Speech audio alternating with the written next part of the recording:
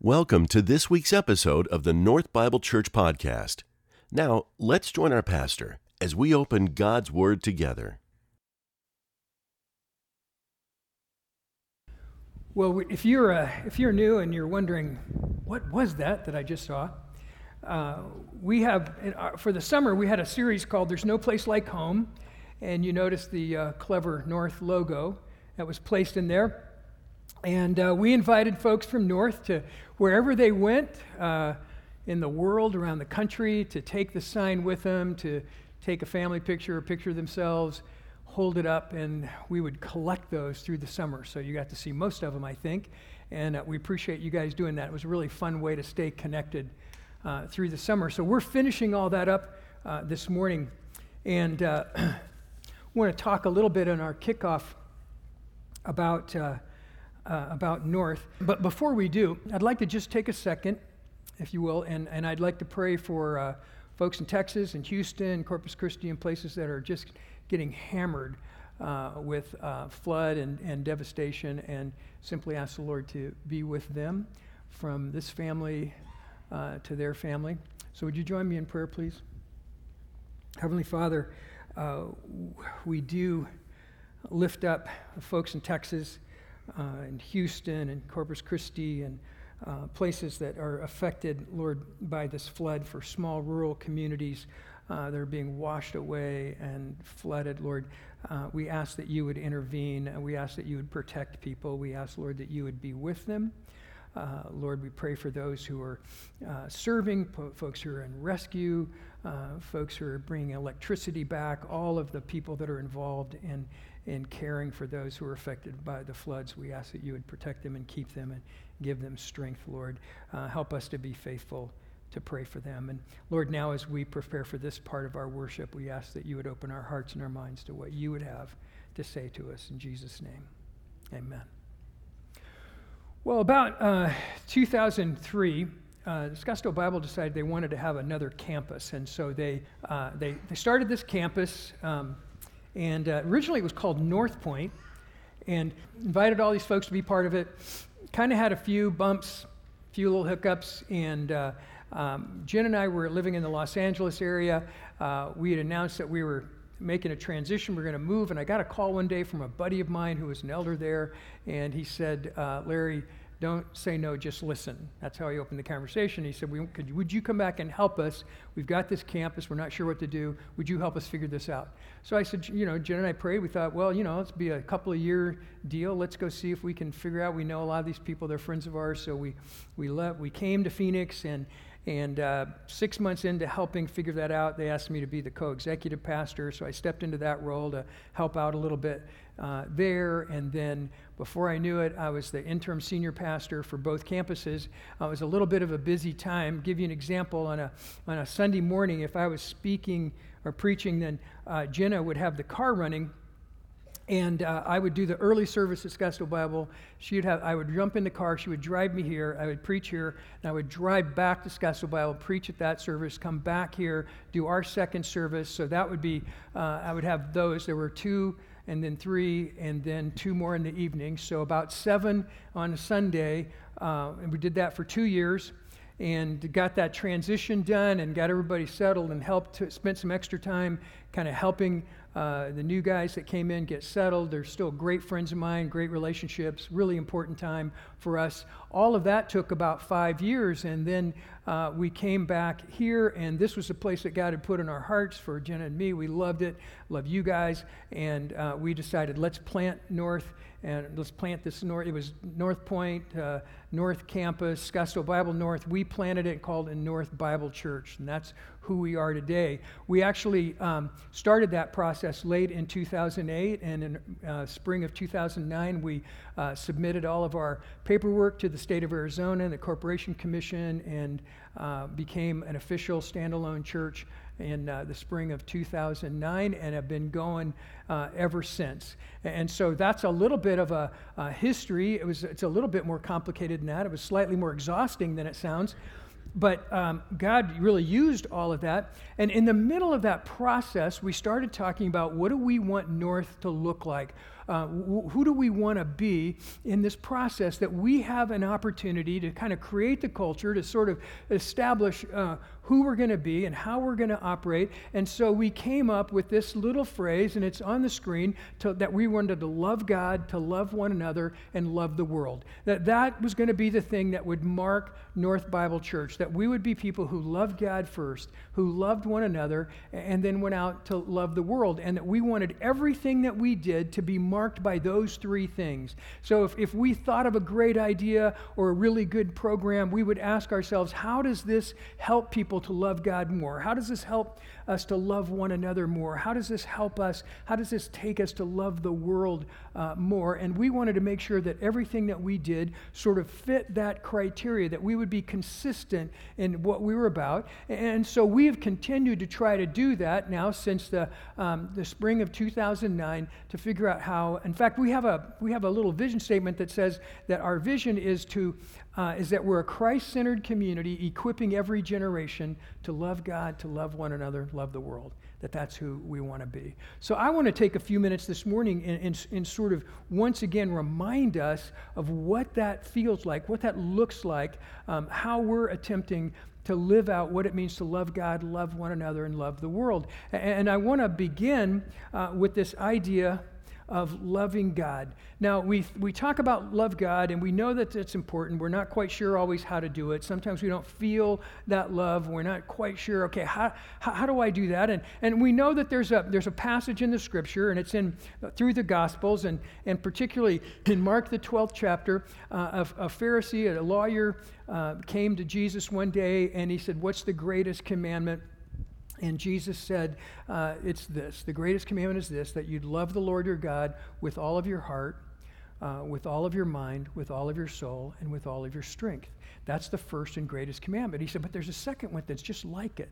There's a second one that's just as important. And for the first time in history, Jesus took two passages from the Old Testament and he brought them together and made them one. And he said, here's the other one. It's from Leviticus 19. He said that I want you to love your neighbor as yourself. So I want you to love the Lord your God with all your heart, soul, mind, and strength. And I want you to love your neighbor as yourself. It brought up, of course, the question, who's my neighbor? Because we all want an out, right? We all want an excuse not to do this, because we really, at the end of the day, we just want to like the people we like, right? We want to love the people that are easy to love, that we have a connection with. And here's Jesus telling us something totally different. He's saying, here's what it looks like to love God with everything you have.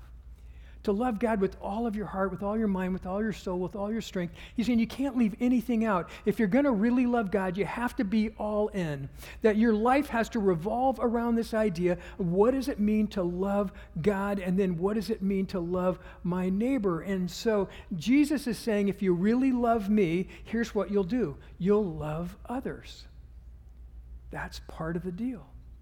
Well, for a second, I want to talk about what it means to love God, because that's hard for us.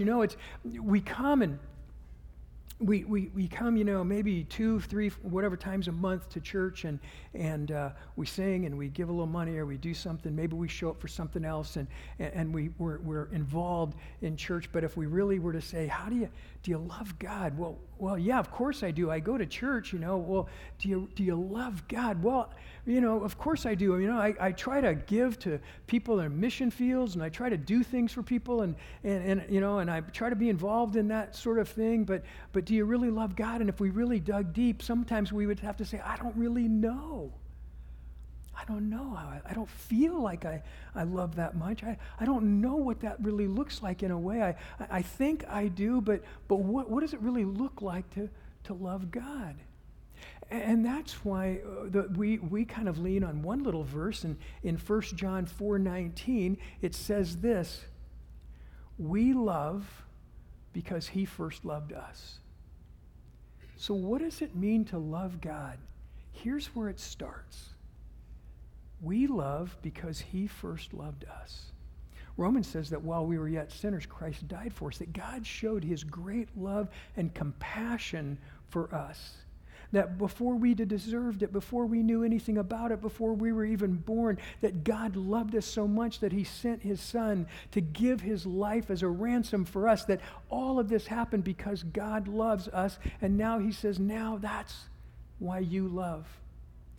Paul, the great apostle Paul, put it a little bit differently, but in Ephesians 3, I'm just going to read to you chapter 3 in Ephesians, verses 14 to 19. The apostle Paul says this, "For this reason I bow my knees before the Father, from whom every family in heaven and on earth is named, that according to the riches of his glory he may grant you to be strengthened with power through his Spirit in your inner being, so that Christ may dwell in your hearts through faith, that you, being rooted and grounded in love, may have strength to comprehend with all the saints what is the breadth and the length and the height and the depth, and to know the love of Christ that surpasses knowledge, that you may be filled with all the fullness of God." Here's what the Apostle Paul says. He says, let me tell you what I pray for. Not only do I pray for it, but I bow. I get low before God. I plead with God. I humble myself before God. And I pray that you, who are the family of God, and basically what he means is that that we share the same Father, that we share God the Father as our Father, and because of that, we're a family. And because of that, we belong to each other. And so he says, I bow my knees before the Father, that I lower myself before the God of the universe, from whom every family in heaven and on earth is named, that according to the riches of his glory, he may grant you to be strengthened with power through his Spirit in your side. And he said, you know what? It's not us to manufacture this, but it's because of his power and his glory that we want to tap into. I am praying that you'll begin to tap in to the riches and the glory of the creator of the universe, the Father, the God who loves us, the God who sent his Son to die for us. That's what I'm praying for, that you through this could be strengthened through power in his Spirit in your inner being, so that Christ may dwell in your hearts through faith. So here's one of the goals, he says, is that for those who believe, for those who follow Jesus, he says that Jesus will come by faith, and in the riches and the power of God, he will set up a permanent residence in our hearts, in our lives, that Christ comes in and he lives in us through his Spirit. That all of the stuff that we experience, all the stuff that we have, he says, through his power and his riches, I want to set up a permanent place in your life.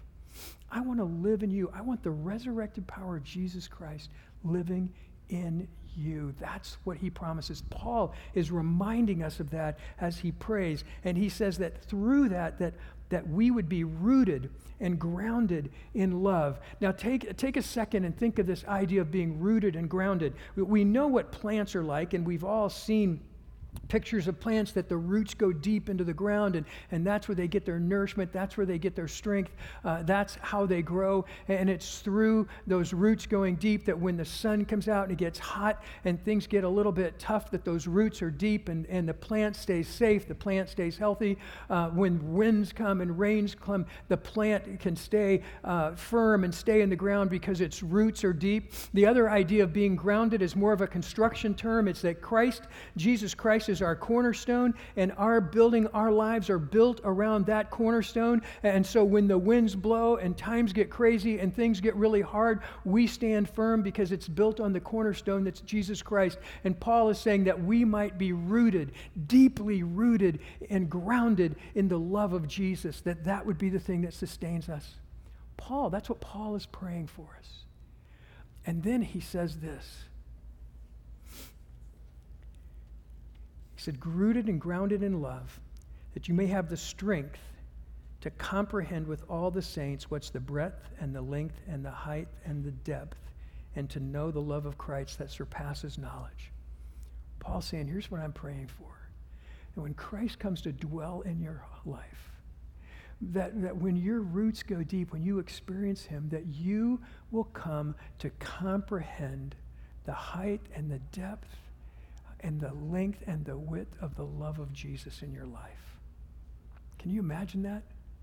That we would just begin to scratch the surface of the incredible, magnificent love of Jesus, the height, the depth, the length, the width of the love of Christ, that we would be rooted in that love, that God loves us so much. He loves us more than we can imagine. And Paul is praying, look, that surpasses knowledge, that you can know a lot about things. You can know a lot about the Bible. You can know a lot about church. You can know a lot about all kinds of things. But what really matters in your life, the thing that begins everything, is, are we rooted and grounded in the love of Jesus? Are we growing in the understanding, the comprehension of how incredibly loved we are by the God who created us, by the God who sent his Son? Do you understand? Do we begin to comprehend that kind of love? That's how much we're loved by God. And he says, when we get that, that's when we start to experience the fullness of God. That's when we start to realize that we're being filled with all of the fullness of God, that we're comprehending how incredibly deep and high and long and wide is his love. And we know how loved we are by him. I don't know about you, but I don't always feel that. But it's true. You see, we don't live our lives. If you're living your life this morning based on how you feel, you're already a mess. You're already in trouble. We don't live our lives based on how we feel. We live our lives based on what we know to be true. And what we know to be true this morning is that God loved each one of us so desperately, so extravagantly, that he sent his Son, Jesus Christ, for a bunch of people who were in rebellion and who were in sin. And he said, I'm going to send him. You don't deserve it. You haven't done anything for this, but I love you. I'm sending my Son, Jesus. He's going to die for those sins. He's going to be raised again, and you have an opportunity to have eternal life through him. That's how loved you are. And you know, we live in a culture that is so desperately looking for love, that we're looking for all kinds of things. We're looking for identity. We're looking for acceptance. We're looking for all of these things in our lives. And Paul is saying, I'm praying that you'll understand where it all starts. Where's the foundation? It all begins with knowing how deeply loved you are by God. That your identity and your acceptance and your wholeness is rooted in how deeply and completely you're loved by God. And somehow if we can begin to comprehend that, then everything else in our lives begins to flow out of how loved we are. How loved we are by the Father. You know, I have 9 grandkids now as of last week. Thank you very much. We had Eden Marie last week. And I just have a couple goals. One is to be their favorite grandpa, but the other goal is just simply this, that they would know how loved they are. That they would know without a doubt, there would never be a second in their minds that they wouldn't know how much their grandpa loved them. I'm going to let mom and dad discipline them, mostly, for the most part. I'm going to let them they're going to do all the heavy lifting, but I want them to know how loved they are. I want them to know how excited I am every time I see them. I want them to know how precious they are to me. It's just unbelievable. It's amazing to begin to get that. And what I'm trying hard to communicate to us is that's how your Father feels about you. That's how God feels about you this morning. And when we begin to comprehend that, all kinds of things happen in our lives. When we begin to comprehend that, we say, okay, Lord, what is that? How can I take that love that I've experienced in you? How can I live that out in my life? And so that takes us to the second part, that we love God because we were first loved. And now we love each other. Love your neighbors yourself. Here's what Jesus said that made it really complicated. And this is where I lean on my gift of repetition, again. In John 13, 34 and 35, Jesus said this, a new commandment I give you, that you love one another, just as I have loved you, that you love one another. And by this all people will know that you're my disciples, if you have love for one another. Now, think about this for just a second, all right? Because we can come to church and we can say love one another and everybody does high fives. Yeah, well, let's sing about it, and we do all that stuff. And then Jesus throws in this little caveat. This is what it looks like. I want you to love one another as I've loved you. Oh, man. Okay, I was doing so good because I know I can come on Sunday mornings and pretty much do the whole love thing, right? Shake hands, kiss babies, walk around, talk to people. But to love people the way Jesus loves them means I've got to be willing to die. I've got to be willing to give of myself. I've got to be willing to sacrifice for people because Jesus gave everything for me. And now he has set the bar so incredibly high. I don't even know how to reach it. And what it tells me is that I need the strength and the power of Christ. I need to live out of how much God loves me. And then I need other people around me to help me because I'm not even gonna tip that bar without the power of Christ in my life and without other people helping, without other people around me. But that's the command, a new command I give you, that you love one another. And then Jesus has the audacity to say that by this all people will know you're my disciples. You know what? I thought when I was a kid it was Bible trivia, that's how all people would know I was Jesus' disciple. If I knew more verses than they did. If I went to church more often than they did. I just did kind things sometimes. I don't know what it was. I thought it was something that I could do. And here's what Jesus says. It's how you love one another. The world is looking at that and saying, I want to see authentic love. I get answers. I get arguments. I get all the platitudes. I get all of that. But do you love one another as I've loved you? And he says, now I want you to go live that out. I want you to care about that. So we try to build things around, like that in North, and so we've had 16 babies born this year so far in the church. Isn't that awesome? I love that, babies. Way to go, babies. That's our church growth strategy: be fruitful and multiply. And so we just keep going. They're awesome.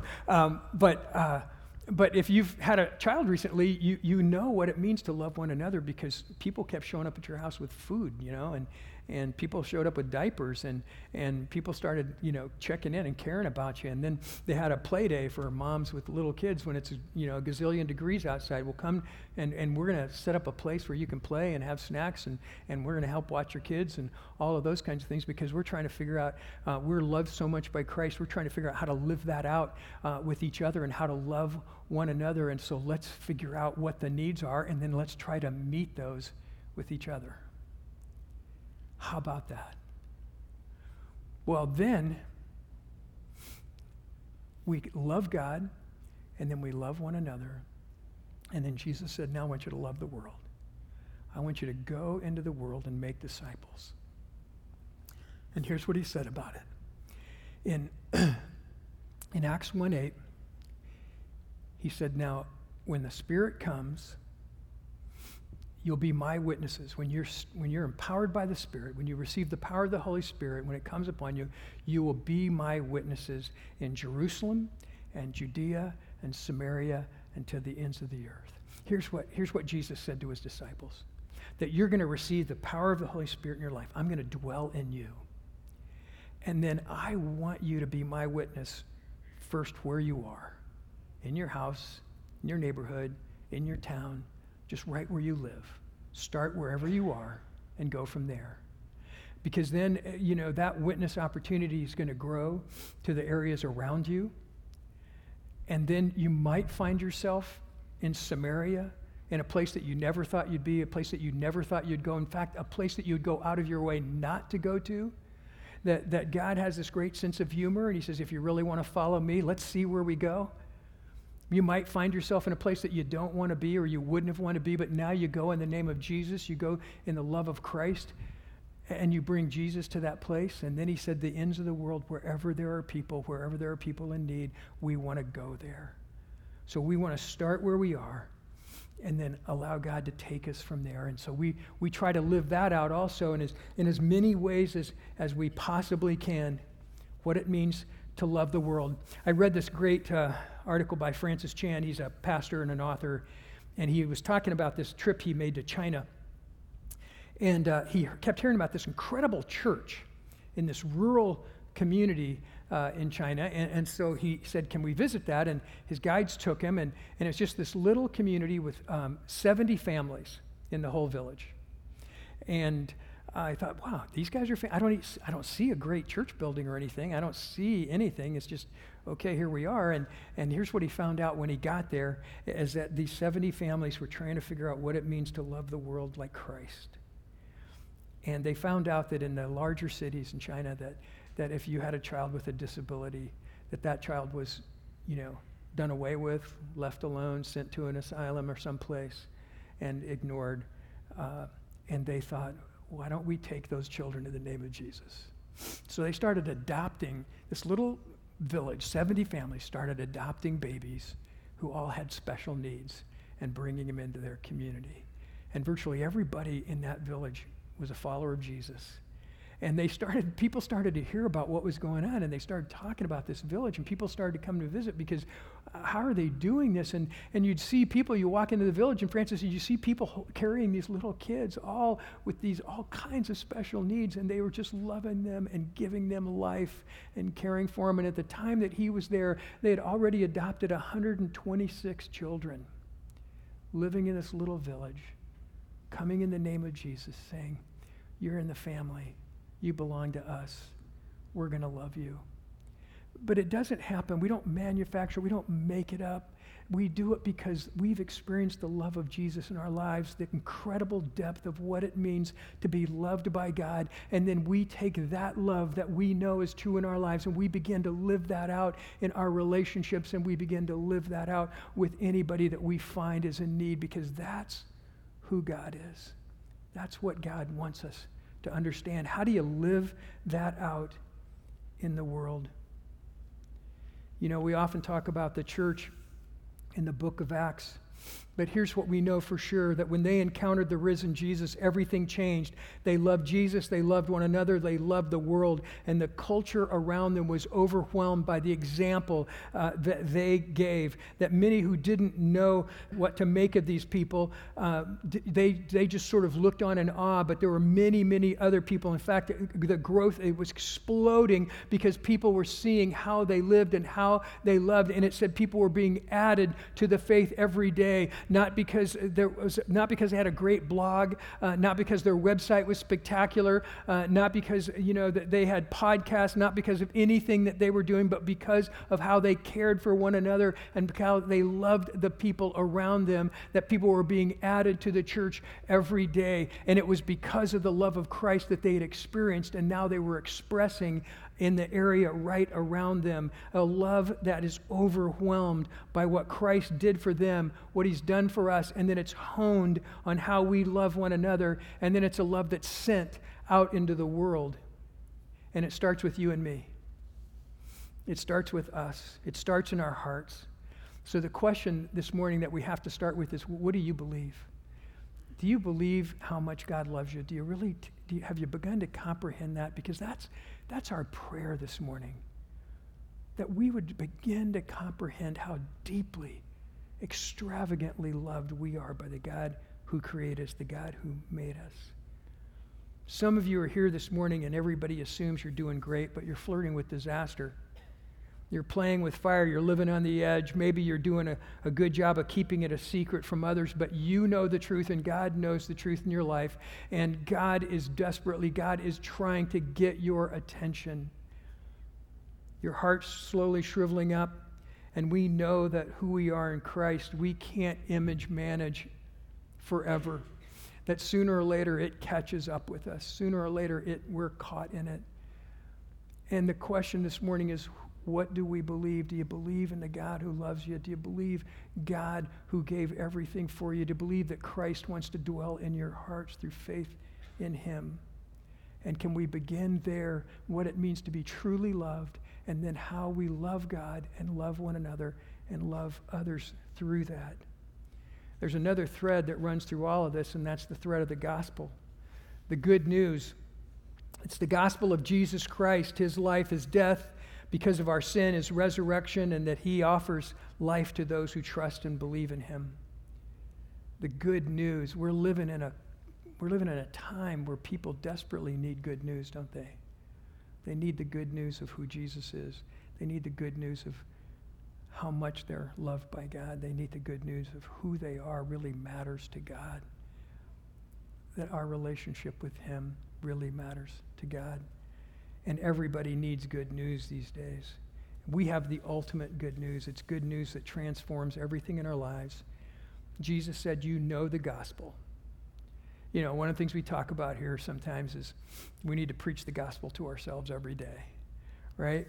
I mean, we need to be reminded every day of how desperately we need Christ as our Savior, that without him we're lost, that we need the gospel in our lives. We need to be reminded of our need for him, and then we need to communicate the gospel through our deeds and through our words, not just what we say, but how we live our lives for Christ.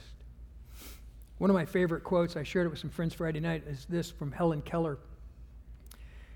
To the world, you may be one person, but to one person, you may be the world. Think about that for a second. To the world, you may only be one person, but to one person, you may be the world. That we can embrace one person, that we can care for one person, and allow God to speak through our lives with one person and watch him change them, and through that, change the world. I read this other great story this week about a guy, he ministered in the inner city to gang kids and, you know, druggies and all kinds of people, and he took a leave from his ministry to go care for his father who was dying of cancer. And he moved home and he started taking care of his dad. And he developed this little ritual with his dad that every night he'd get a book and he'd say, okay, Dad, I'm gonna read to you till you fall asleep. And so he'd start reading the book, and his dad would just stare at him with this big smile on his face and watch his son read. And so finally Bill said, Dad, you're missing the point here. I'm gonna read to you, and you're supposed to close your eyes and go to sleep. That's kind of the goal here, because I'm tired. I've been taking care of you all day, so please, let's just do this. Would you? I'm going to read, and then you close your eyes, and you go to sleep, and then I'm going to go to bed, all right? And so let's try it again. So they keep reading, and he says, Dad, okay, Bill, and he closes his eyes, and a couple minutes, Bill's reading, and one eye pops open, and he's smiling at his son. Dad, come on, that's not the deal. I'm going to read to you, and you close your eyes till you fall asleep. Okay, I'm sorry. You know, he's smiling at him, and he'd close his eyes again. Then a couple minutes later, the other eye pop open, and he'd be looking and smiling at his son. And they kind of did this every night, went through this whole routine. And this guy, Bill, said when his dad passed away, he realized that all he wanted in the world was to stare at his son. He couldn't take his eyes off his boy. But that was life to him right then. He just couldn't take his eyes off his boy. He wanted to stare at him all the time. And the thing I want to make sure that we get this morning is that you have a father who can't take his eyes off you. You have a father that looks at you all the time. You have a father that never goes to sleep, that he never takes his eye off you because he loves you that much. And all he is saying is that I want you to receive that love, and then I want you to go out and do that. I want you to live out that love to the people in your family, the people around you, and to the people in the world. That's what God calls us to do. That's the love of Christ living through us. That's what it means to love God, to love one another, and to love the world. Let's pray. Lord, thank you. Thank you for your word. Thank you for the truth of your word. Lord, thank you for the reminder of who we are and what we're to be about. Lord, that our heart's desire is to love you, to love one another, and love the world. But we know that we can't do that until we begin to comprehend how deeply and crazy your love is for us. So, Lord, we thank you for that. We receive that this morning. Lord, I pray that you would open our hearts so that we might experience, so we might understand a little bit more, comprehend a little bit more of the height and the depth and the length and the width of your love for us, Lord, and that we might be filled to the fullness of Christ.